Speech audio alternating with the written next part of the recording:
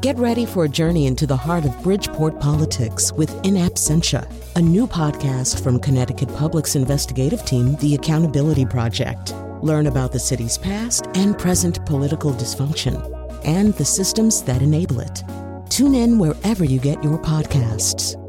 Funding provided by Francisco L. Borges and the Melville Charitable Trust.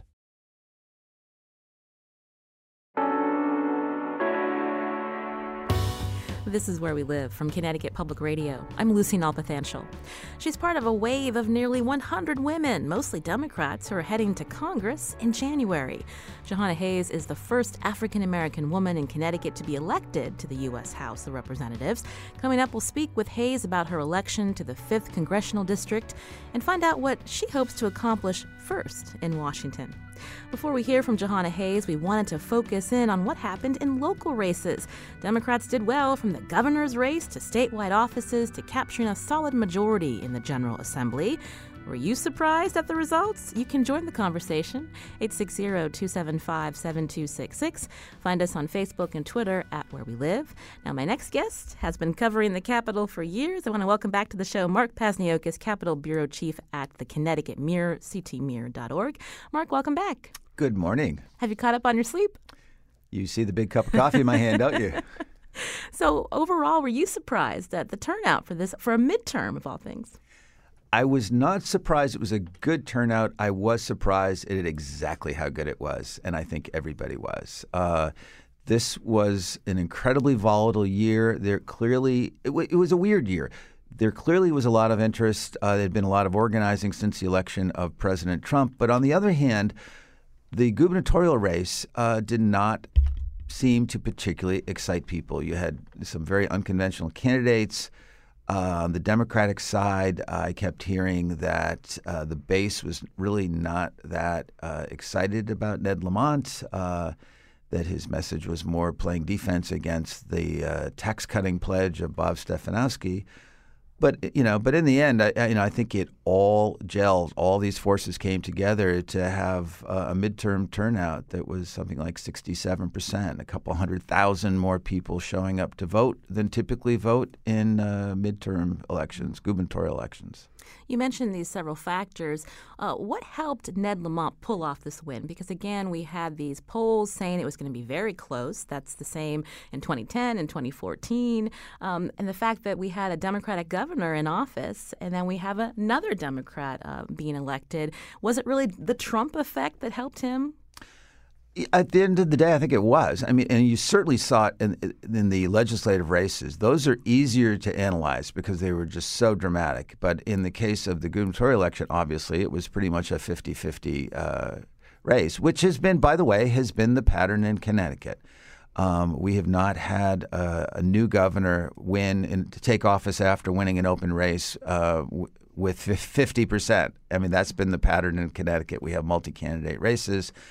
The other little historical fact that Governor Malloy loves, since he is going to exit office as probably the least popular governor in the era of polling, he was happy to note that he will be the first governor in 150 years to leave office and be succeeded by another member of his own party.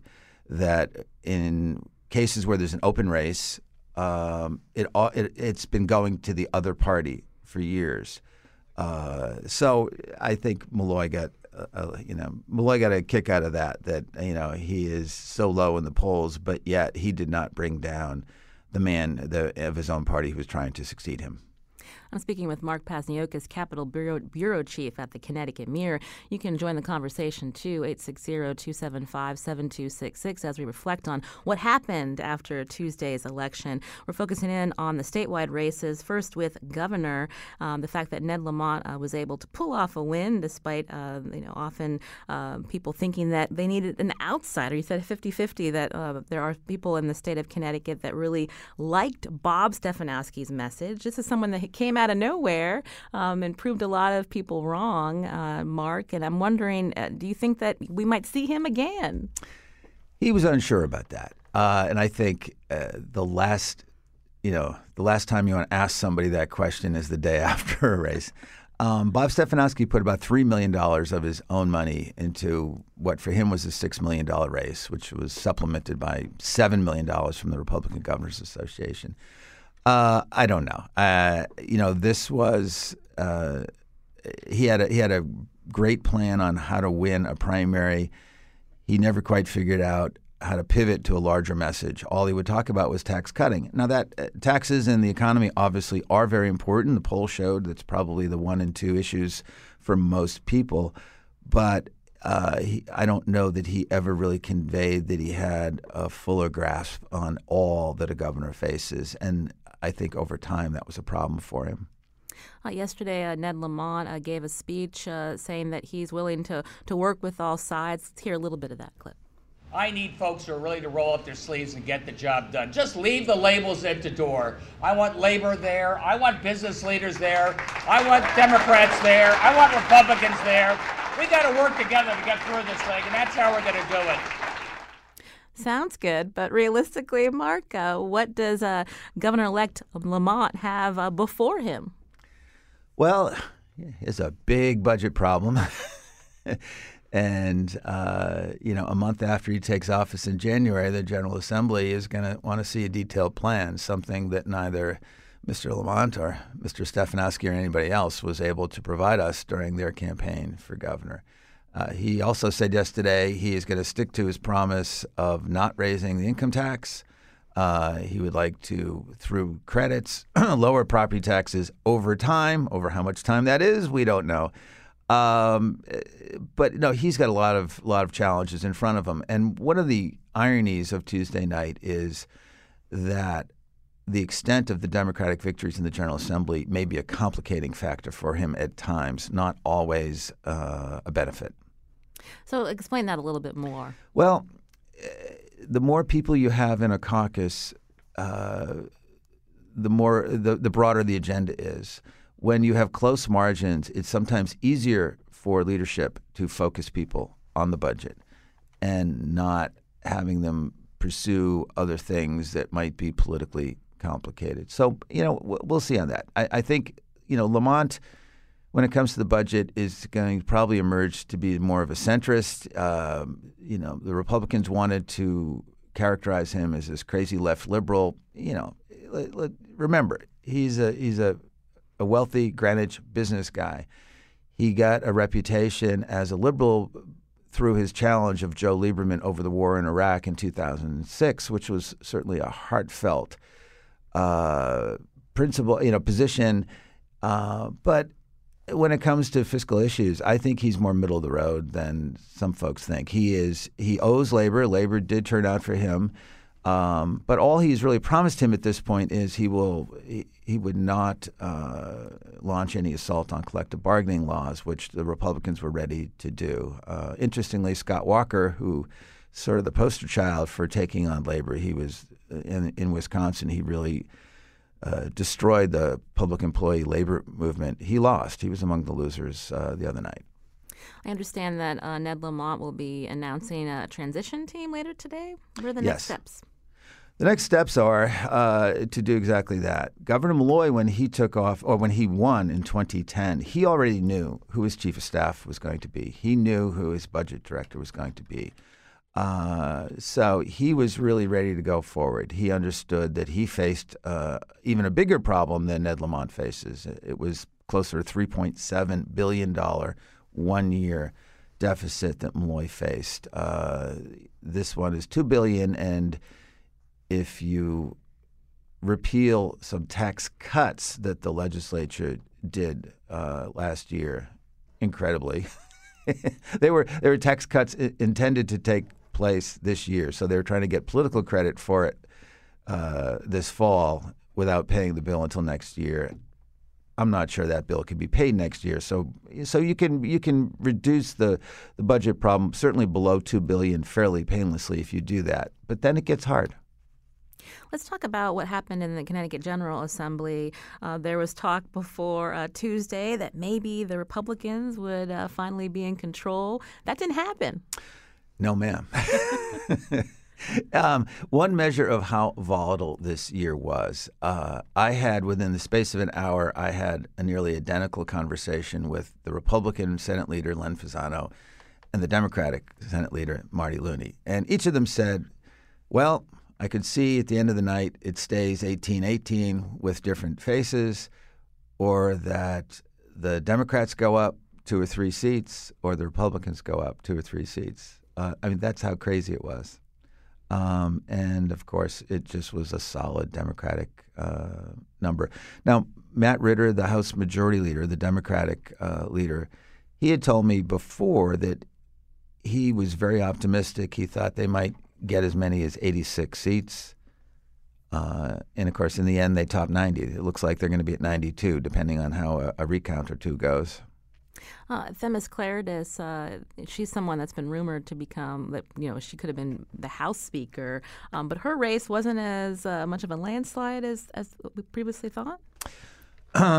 She won comfortably, but the interesting thing was, in her district is the Naugatuck Valley, and also reaches into Woodbridge, which is, again, one of these well-to-do suburbs that have been breaking Democratic. And it was interesting that she did not do as well as Woodbridge as she has in passing. So that seems to be part of the trend here, that we may be seeing something of a realignment. Some of these suburbs that have traditionally been either Republican or at least a battleground seem to be tilting to the Democrats. These are including Greenwich. I mean, we saw a state senator, Scott France, a Republican state senator, lose to a very aggressive, young candidate named Alex Bergstein. She's a Yale PhD candidate. But to have a Democrat unseat a Republican state senator in Greenwich is a headline. And there was also a state representative, a Democrat, who unseated a Republican in Greenwich as well. So after an election like this, you look at the map and you try to get a sense of these trends. And then the question is, what is kind of a temporal thing and what does signify something deeper? There is the Trump factor. The question is, when Donald Trump exits, do we go back to what had been, which was a blue state in federal races, but an increasingly competitive state at the General Assembly? Right now, the Republicans have a big problem, and that problem is Donald J. Trump.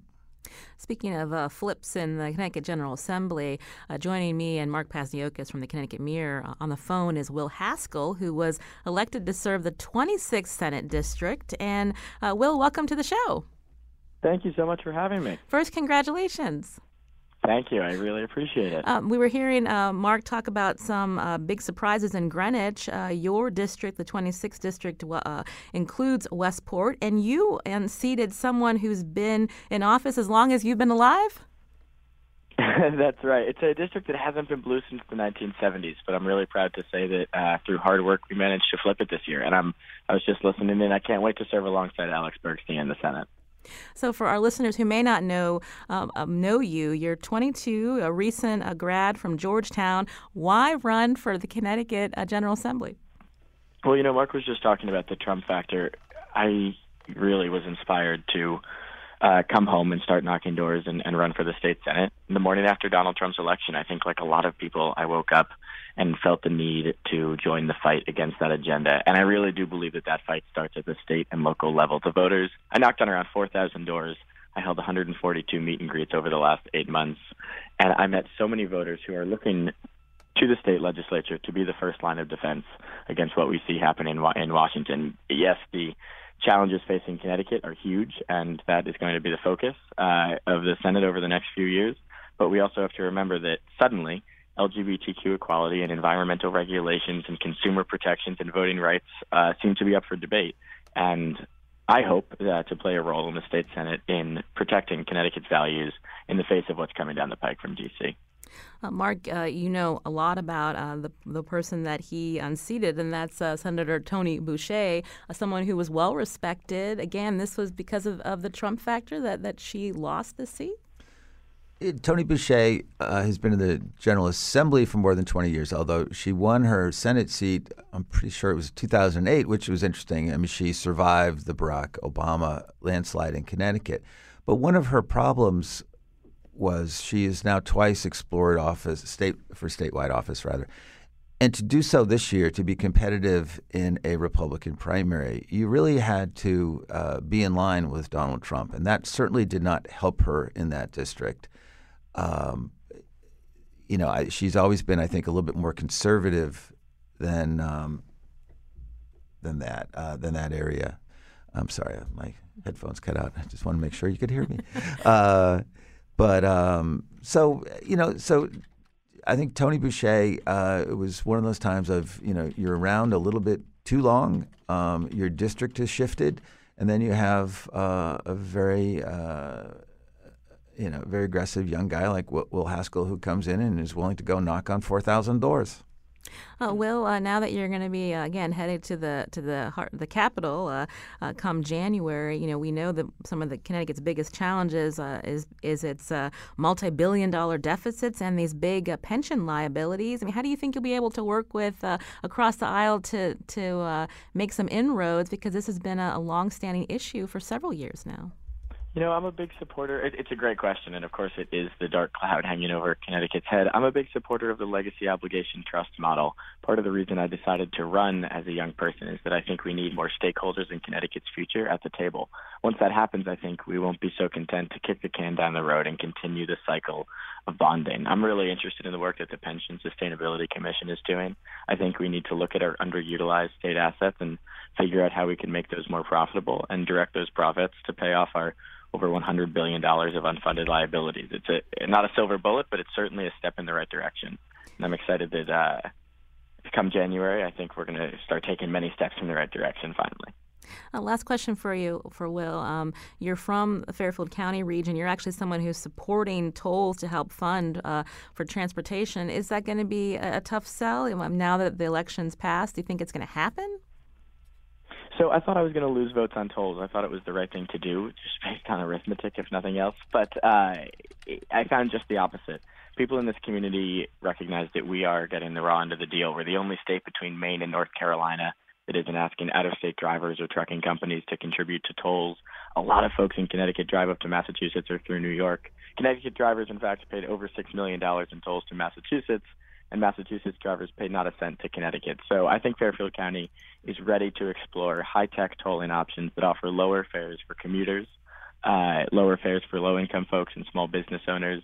But it's certainly something that I found that voters are very open to and actually excited for. We sit here wringing our hands, wondering why the train from Westport to Grand Central has gotten slower since 1950, wondering why we have 302 structurally deficient bridges, according to our own Department of Transportation. It's because we are leaving money on the table. Well, I want to thank Will Haskell for joining us just for a few minutes. Again, the senator-elect for Connecticut's 26th district. Will, thanks for your time. We appreciate it. Thank you, and thanks, Mark. Good to talk to you both.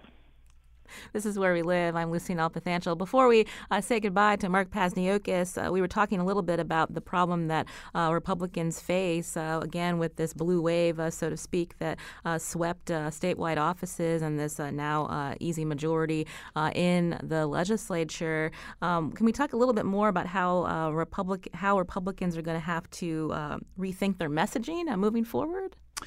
Well, after 2008, they went back to basics. They recognized that the Republican National Party was very much out of step with New England.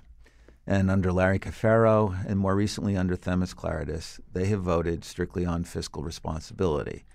And they focused on recruiting candidates because you can survive trends at times. And what we've seen in 2010, 2012, 2014, 2016, despite the fact that Republicans could not win a single statewide office, they made gains. And all that was washed away Tuesday night because they could not figure out how to disengage from Donald Trump. And so we have, after showing that Connecticut voters know how to split their tickets and that coattails really have gone out of fashion here, now they are confronted with, call them reverse coattails, from a guy who wasn't even on the ballot. And guess what? In 2020, he's going to be on the ballot. So I don't know how they rebuild this time. They have good leadership, and they certainly shown over the last 8 years how you can build a party. But unfortunately for them, they now must go back. It's not as bad as it was. I mean, they were down to 37 seats the night of 2008 in a chamber with 151 in the House. They were down to 12 and they're back to 12 in the Senate. So yes, it's kind of a tough road. I think there's going to be some soul searching there about how they overcome what is a national image for the party and the president that does not play in Connecticut or the rest of New England. Mark Pazniokas, Capitol Bureau Chief at the Connecticut Mirror. Mark, thanks for your time. My pleasure. This is Where We Live. Coming up, Jahana Hayes is considered a rock star in the Democratic Party, securing a win in the 5th Congressional District despite being a political newcomer. I spoke with her after her historic win. My conversation with Jahana Hayes when we come back after a short break, and you can join us too. Find us on Facebook and Twitter at Where We Live.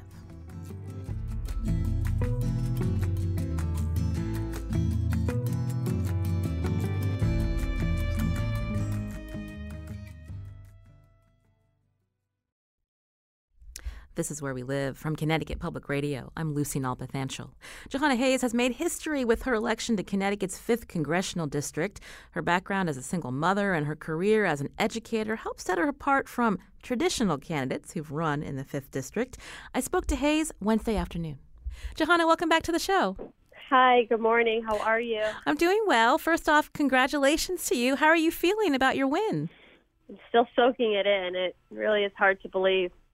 What is it about when you went up to that stage during your victory speech? The crowd was so excited for you, and we could see that you were emotional at times. This was a very big milestone in your life. Tell me what was going through your mind as you walked up on that stage. Just that we did it. We actually did it. I mean, I announced my candidacy a little over 6 months ago. Not even 6 months ago. Had never thought about this. Had never explored, a campaign committee. So literally we were building the plane while we were flying it. And just to see it all come together, so many people had worked so hard and were just taking up every part of this. And I was looking at them. Some people had been there from the beginning and some were brand new. But I just can't believe we did it. Why do you believe you won, Jahana? I think I had a message that really resonated with so many different people.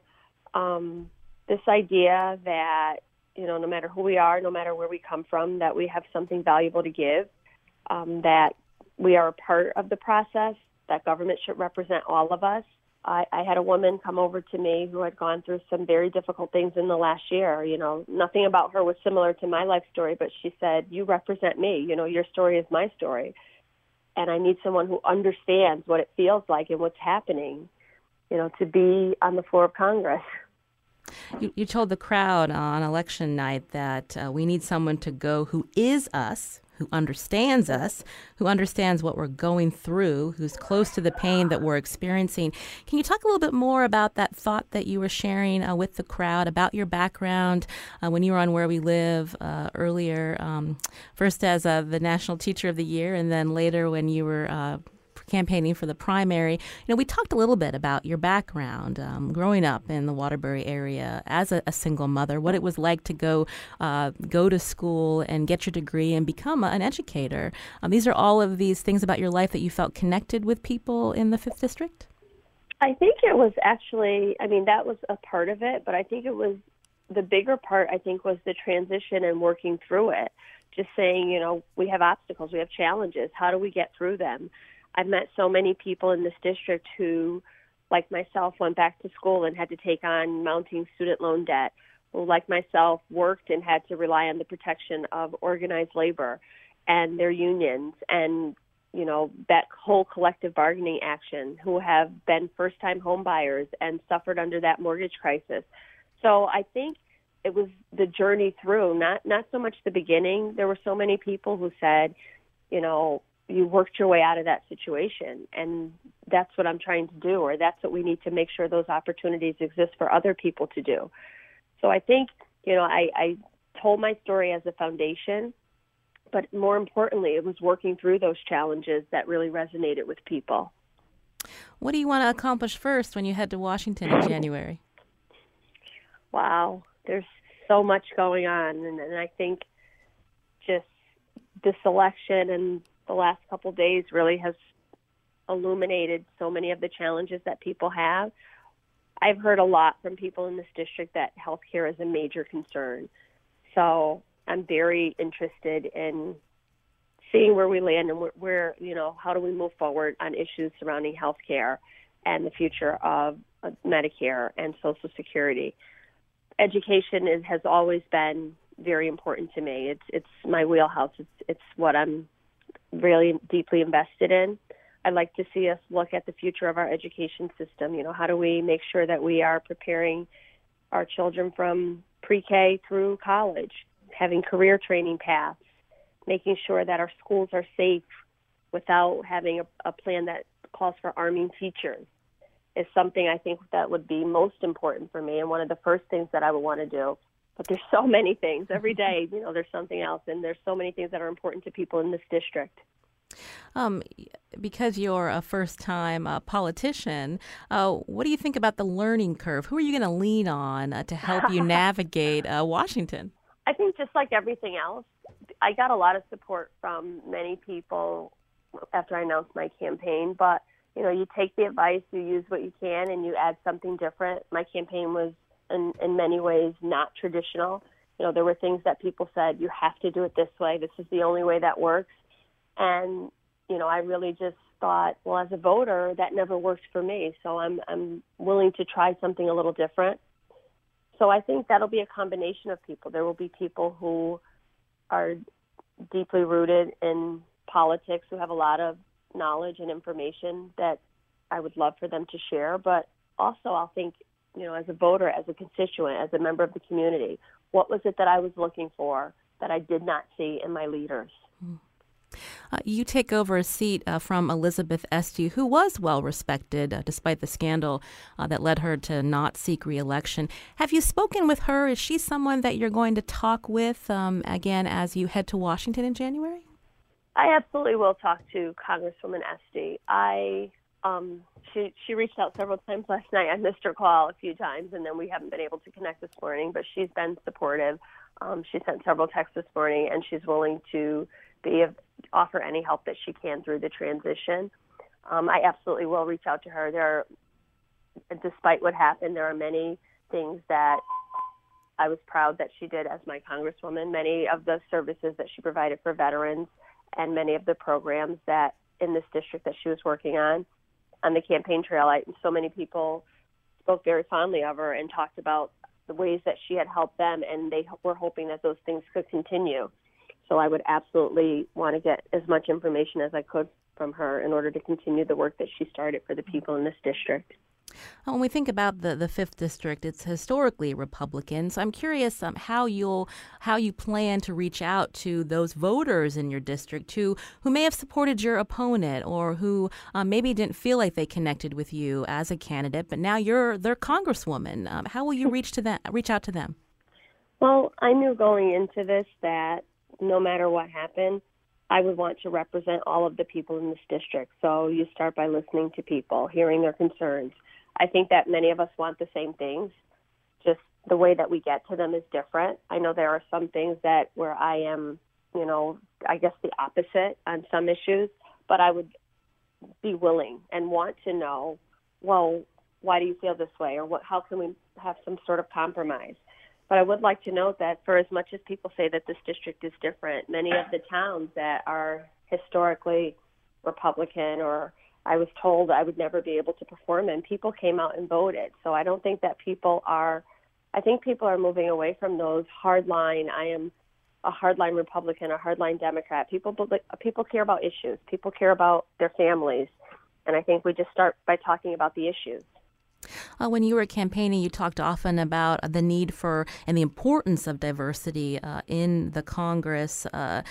Some people may have been turned off by that message. I'm just curious if you could talk through, how you navigated that conversation and how you will continue that conversation again as a Congresswoman in the 5th District.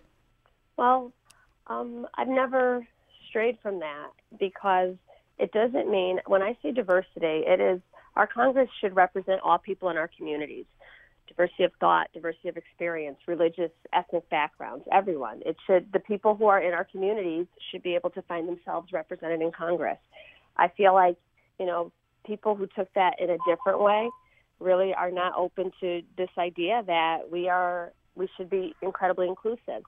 By saying that we need all people there in Congress or all people represented does not exclude any one group. I got criticized because people said, oh, she's a woman. They're saying they need more women. And I can't not be a woman. It's just this idea that all of these groups should be represented. And diversity, we're not trying to all be the same. I think our differences are beautiful, and we celebrate our differences and, just learn to develop deeper understanding and work together within those differences. At the same time, you are among a wave of women, many Democrats who've been elected to serve in Congress. What does that mean for you, this moment in our country's history? I think for me, that is deeply personal. I mean, again, women represent a large part of our communities. They should be better. Probably work out differently if we had more women at the table, because we know the issues that are important to us, and we know what we would like to see. I mean, your priorities are determined by the people in the room, and there are not enough women. So I'm happy to see so many women better represented in our next Congress. At the same time, also, we hear from voters on both sides or even the unaffiliated who are tired of the partisanship, the gridlock in Washington. How are you going to work through that, Johanna? Well, I'm tired of it too, and that was the whole reason I decided to run. I think that elected officials have a responsibility to serve the people who elected them, and just because you're not the party in power, you compromise, you collaborate, you work together, and you make some tough decisions, but to do nothing is not an option. And I think people are just fed up with that. So I would continue to be a collaborator, a problem solver, just like I've always been. I said that when I was campaigning. When you're a teacher, you don't have the luxury of picking and choosing who you advocate for. You have to work hard for everyone in your class. You don't ask kids, is your mom a Republican or a Democrat? You don't ask parents that. You just figure out what the problem is and try to work towards a solution. So I would continue to do that same thing. Moving forward between now and again at the start of your term in January, have you thought about what it's going to be like to balance this life in Washington and in Connecticut? And what are your plans over the next few weeks, Johanna? Well, I know there's several orientations. I would have to seek out housing in Washington, but I guess it would be no different than every other mom or every other parent who works and raises a family and juggles their life, that just like so many people in our communities do. I worked 3 jobs while I was going to school, and I had children, and you rely on the support of your family and your friends, and you work within a crazy, hectic schedule, but it's possible. It happens. That's modern-day America. Well, I want to thank Johanna Hayes again. She's the newest member of the Connecticut Congressional Delegation. How does it feel when you hear that you're the first African-American woman elected to Congress from Connecticut? Oh, my God. Someone last night called me Congresswoman, and I was like, oh, my goodness. Yeah, I guess you're right. It feels awesome. It's wonderful. I'm so just to be a part of this history. Nowhere else but in America could something like this happen. And I hope that every little girl who looks at me can see themselves represented. I spoke to Johanna Hayes on Wednesday again. She's the newest member of Connecticut's congressional delegation. Joining us now is Daniela Altamari, who's a reporter for the Hartford Courant. She's covered this race and many others. Daniela, welcome back to the show. Hi, how are you? I'm doing well. So when you hear Johanna after her big win, again, the similar sentiments that she shared with voters on the campaign trail? Yes, very much so. I mean, there's almost like a pinch me, is this real sort of sentiment that comes through in your interview with her. When we were talking, and I asked her about Elizabeth Esty, is this something that surprises you that she's looking to reach out to Congresswoman Esty before her term is up to get advice, to talk with her about what goes on in Washington, considering Congresswoman Esty was well respected before that scandal? Mm-hmm. I don't think it's too surprising. I mean, she's in the job now, and Jahana Hayes will be in that job soon enough. And, you talk to the person who preceded you. It doesn't mean you endorse everything they did or everything that happened or you approve of it, but, you're just sort of casting a wide net. And she's probably talking to many, many folks. Maybe she's reaching out to other past office holder, other past representatives from the 5th District as well. When you look at the 5th District, again, historically a Republican district, I'm just curious what you heard on the campaign trail from people who may have wanted to support her opponent or who were unsure about, losing a congresswoman like Elizabeth Esty. I think there was just a tremendous excitement among voters that I spoke with in the 5th District about her. Of course, you're right. Not everyone supported her, and there are Republicans in the district. It is a very sort of, mixed district. I mean, there are pockets of Democratic support. There's other parts of the district that are more skew more Republican. But I think there was a lot of excitement. I remember going to a debate it was a beautiful summer afternoon in July, a very warm day, and you imagine a lot of people on vacation or at the beach or whatever. This was before the primary, and Jahana Hayes was debating Mary Glassman in Washington, Connecticut. The room was packed. There was so much excitement. There were many people there who sort of had, perhaps not been involved before, not been that focused on politics before, but they were there on a gorgeous summer afternoon to hear this debate. When we think about the impact of not only Jahana's rise to Congress, but when we see nationwide other young women of color, being elected to represent their districts from their states, do you think this is going to be a continuation of more new faces being interested in politics and wanting to represent Connecticut from what we think of as traditional candidates, Daniela? Let's hope so. I mean, Jahana Hayes is part of this class going to Washington, as you point out, from all over the country, people who are real trailblazers, who are first in their state or in some cases first in the nation. You're seeing the first Muslim woman serving in Congress. You're seeing the first Native American candidates who won on Tuesday serving in Congress. And she's sort of part of this big movement. And it is exciting, no matter which side of the political aisle you fall on. It's exciting to see somebody who perhaps hasn't been in power before reach these, very high levels of power. It's interesting. It's dynamic. It's exciting. Daniela Altamari, again, is reporter for the Hartford Courant. Daniela, thank you for your perspective. We appreciate it. Thank you. This is Where We Live. I'm Lucy Nalpathanchel. Coming up, did your town's ballot confuse you on Election Day? Did you even notice those 2 ballot questions besides voting for the candidates of your choice?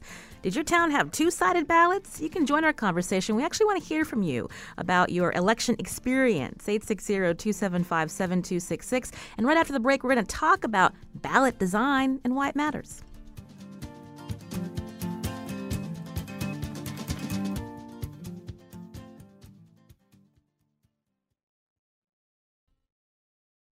This is Where We Live from Connecticut Public Radio. I'm Lucy Nalpathanchel. Coming up tomorrow, we're going to move away from all this political discussion, and we want to actually hear from you. Do you see your primary care doctor for routine checkups, or do you wait until you're sick?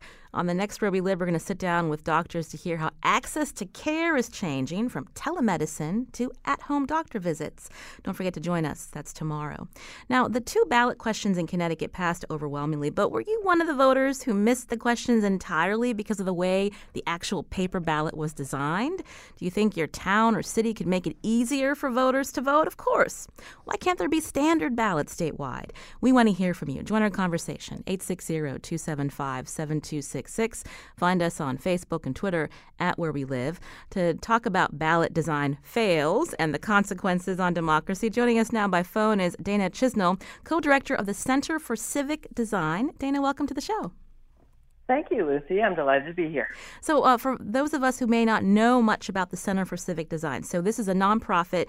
You're actually working on ways to better improve interaction between government and citizens? That's exactly right. And we work with a lot of local election officials to do that. And so when we talk about ballots, so the most infamous ballot, of course, was way back in 2000 during the presidential election, those butterfly ballots that led to many hanging chads. Can you walk us through some of the problems when registrars and states design paper ballots and some of the mistakes that are made? So some classic mistakes are that important parts of the ballot are not easily recognizable. I'm going to guess, looking at the Connecticut ballot from Tuesday, that some people may have thought that the questions that were on the ballot were actually instructions. And we know that people kind of avoid reading instructions. But in addition to that, things are not always arranged in a way that's logical to users, to voters, and there are just parts of it that are difficult to recognize and to read. So, for example, we know that when you use all uppercase letters, that's harder for people to read because it looks like one big block. The way people read is that they recognize the shape of words. Likewise, having things centered makes it difficult for people to find the beginning of a line. So centering text is great for wedding invitations and wine bottles, but not so great for ballots and other official materials. So given... sorry, go ahead. Those are a couple of the big ones. So when you look at the Connecticut ballot, so red flag when you see these two very important ballot questions smushed to the right side, kind of middle below of this very large ballot? Yeah, this is an unconventional layout in my experience. I know that Connecticut, New Jersey, and New York all have adopted a similar kind of layout, basically echoing liver machines from, the 1950s and 60s, and they just put that on paper.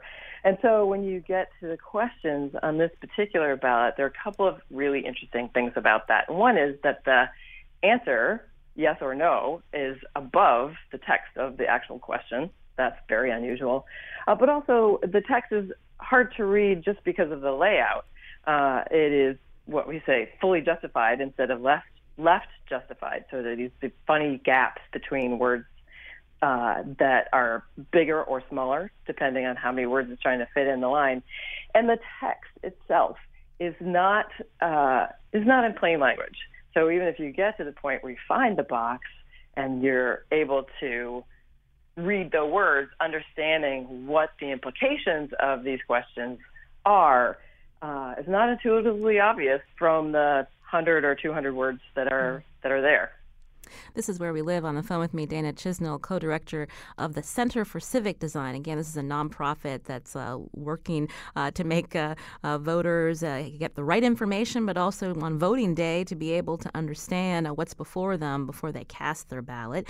You can join our conversation, too. Did your ballot in your town, okay, we have 169 municipalities and cities and towns and villages in Connecticut, and the ballots look different depending on where you live. Was anything about that ballot confusing? Again, you can join us, 860-275-7266. I'm going to actually out my husband that he totally missed the two very important ballot questions on the right, despite knowing about them. And what about two-sided ballots? I mean, this is a big no-no, Dana? It's not necessarily, but you have to help voters navigate and know.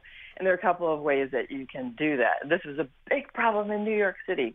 Lots of people complained about two-sided ballot missing contests. But it is possible. The systems support it and the laws allow it to include directions on the face of the ballot to turn the ballot over and vote the second side. But the version of the Connecticut ballot that I'm looking at, that I just found on the internet, doesn't really have a lot of room for doing that, so you have to make space to make it happen. Now, having said that, the ballot layout programs in most election management systems are kind of hard to use, and making the space to make that work can be tough. When we think about issues with voting, often the ire is toward the local registrars, but really how limited are municipalities in designing their ballots, and should we be looking at our General Assembly for helping streamline it, despite the fact that elections here are decentralized? It's up to the local registrars. Right. So the local registrars are subject to state laws, though, and there are probably laws on the Connecticut books that say what the layout of the ballot should be, what the typeface needs to be, what size the typeface needs to be. So that's a big thing, that there's just a bunch of statutes that they have to meet. And so it may be the case that having the bubbles on the ballot where they are is specified in state law. In addition to that, the back end of voting systems, the election management systems that live in the election department that voters never see, also have technological constraints. You have to look at what the layout system can reasonably do and what the tallying and the counting systems can actually do. So on the ballots that I'm looking at from Connecticut, for example, there are these little tick marks around the border. Those are timing marks where the bubbles that the voter fills out have to line up. And that means that's where the scanning system will find the mark that the voter made in order to count and register the vote. So those are two really big constraints. In addition, in Connecticut, you have this other constraint, and that is that by history and culture and tradition, wanted to keep the sort of layout that people were used to from lever machines. But there are at least one generation now of voters who've never seen lever machines except maybe in a museum. And the typical layout that is not based on lever machines, it's actually a 3-column layout that is pretty simple and straightforward, that lists the contests in order from federal to state to municipal in blocks. And that's a different kind of navigation. Dana, we just have a couple of minutes left. You know, often when we think about how to advance voting and make it simpler, there's, again, a reliance on using the paper ballot. When we think about hacking that's taken place and fears about the security of someone's vote, does that kind of a trade-off in terms of how we may never really be advancing when we think about are there other ways to be voting where we feel safe and secure with our vote? Yeah, the near future of voting systems looks like a system that the Los Angeles County Election Department has been working on for the last 5 or 6 years. It sort of meets a middle ground where you can download an app to your own device, get your ballot, mark it on your own device, and then take it to a vote center where you can scan a QR code that has your choices on it, brings it up on a beautiful state-of-the-art tablet where you can review to make sure that those are your votes and make changes if you've changed your mind.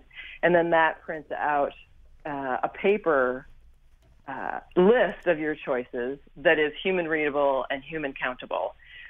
So that looks a lot different from how we vote now, but it kind of meets people where they are. And it especially is going to be great for people with disabilities who have assistive technology that they use to operate in the world. Well, I want to thank Dana Chisnell again, co-director of the Center for Civic Design, talking about the importance of ballot design. Dana, before you go, has anyone from Connecticut ever reached out to your organization? We tend to meet state officials at various conferences here and there, but we would love to talk to some locals, too, about what their questions and what their challenges are. Well, we hope that they do reach out to you again. Dana, thanks for your time. Thanks so much, Lucy. This is Where We Live. I'm Lucy Nalpathanchil. Today's show produced by Carmen Baskoff, and thanks to senior producer Lydia Brown and technical producer Kyone Wolf. We did get a call from Jessica in Milford who said she knew about those ballot questions too, but still missed them entirely. Jessica, you weren't the only one. I'm Lucy Nalpathanchil again. Thanks for listening.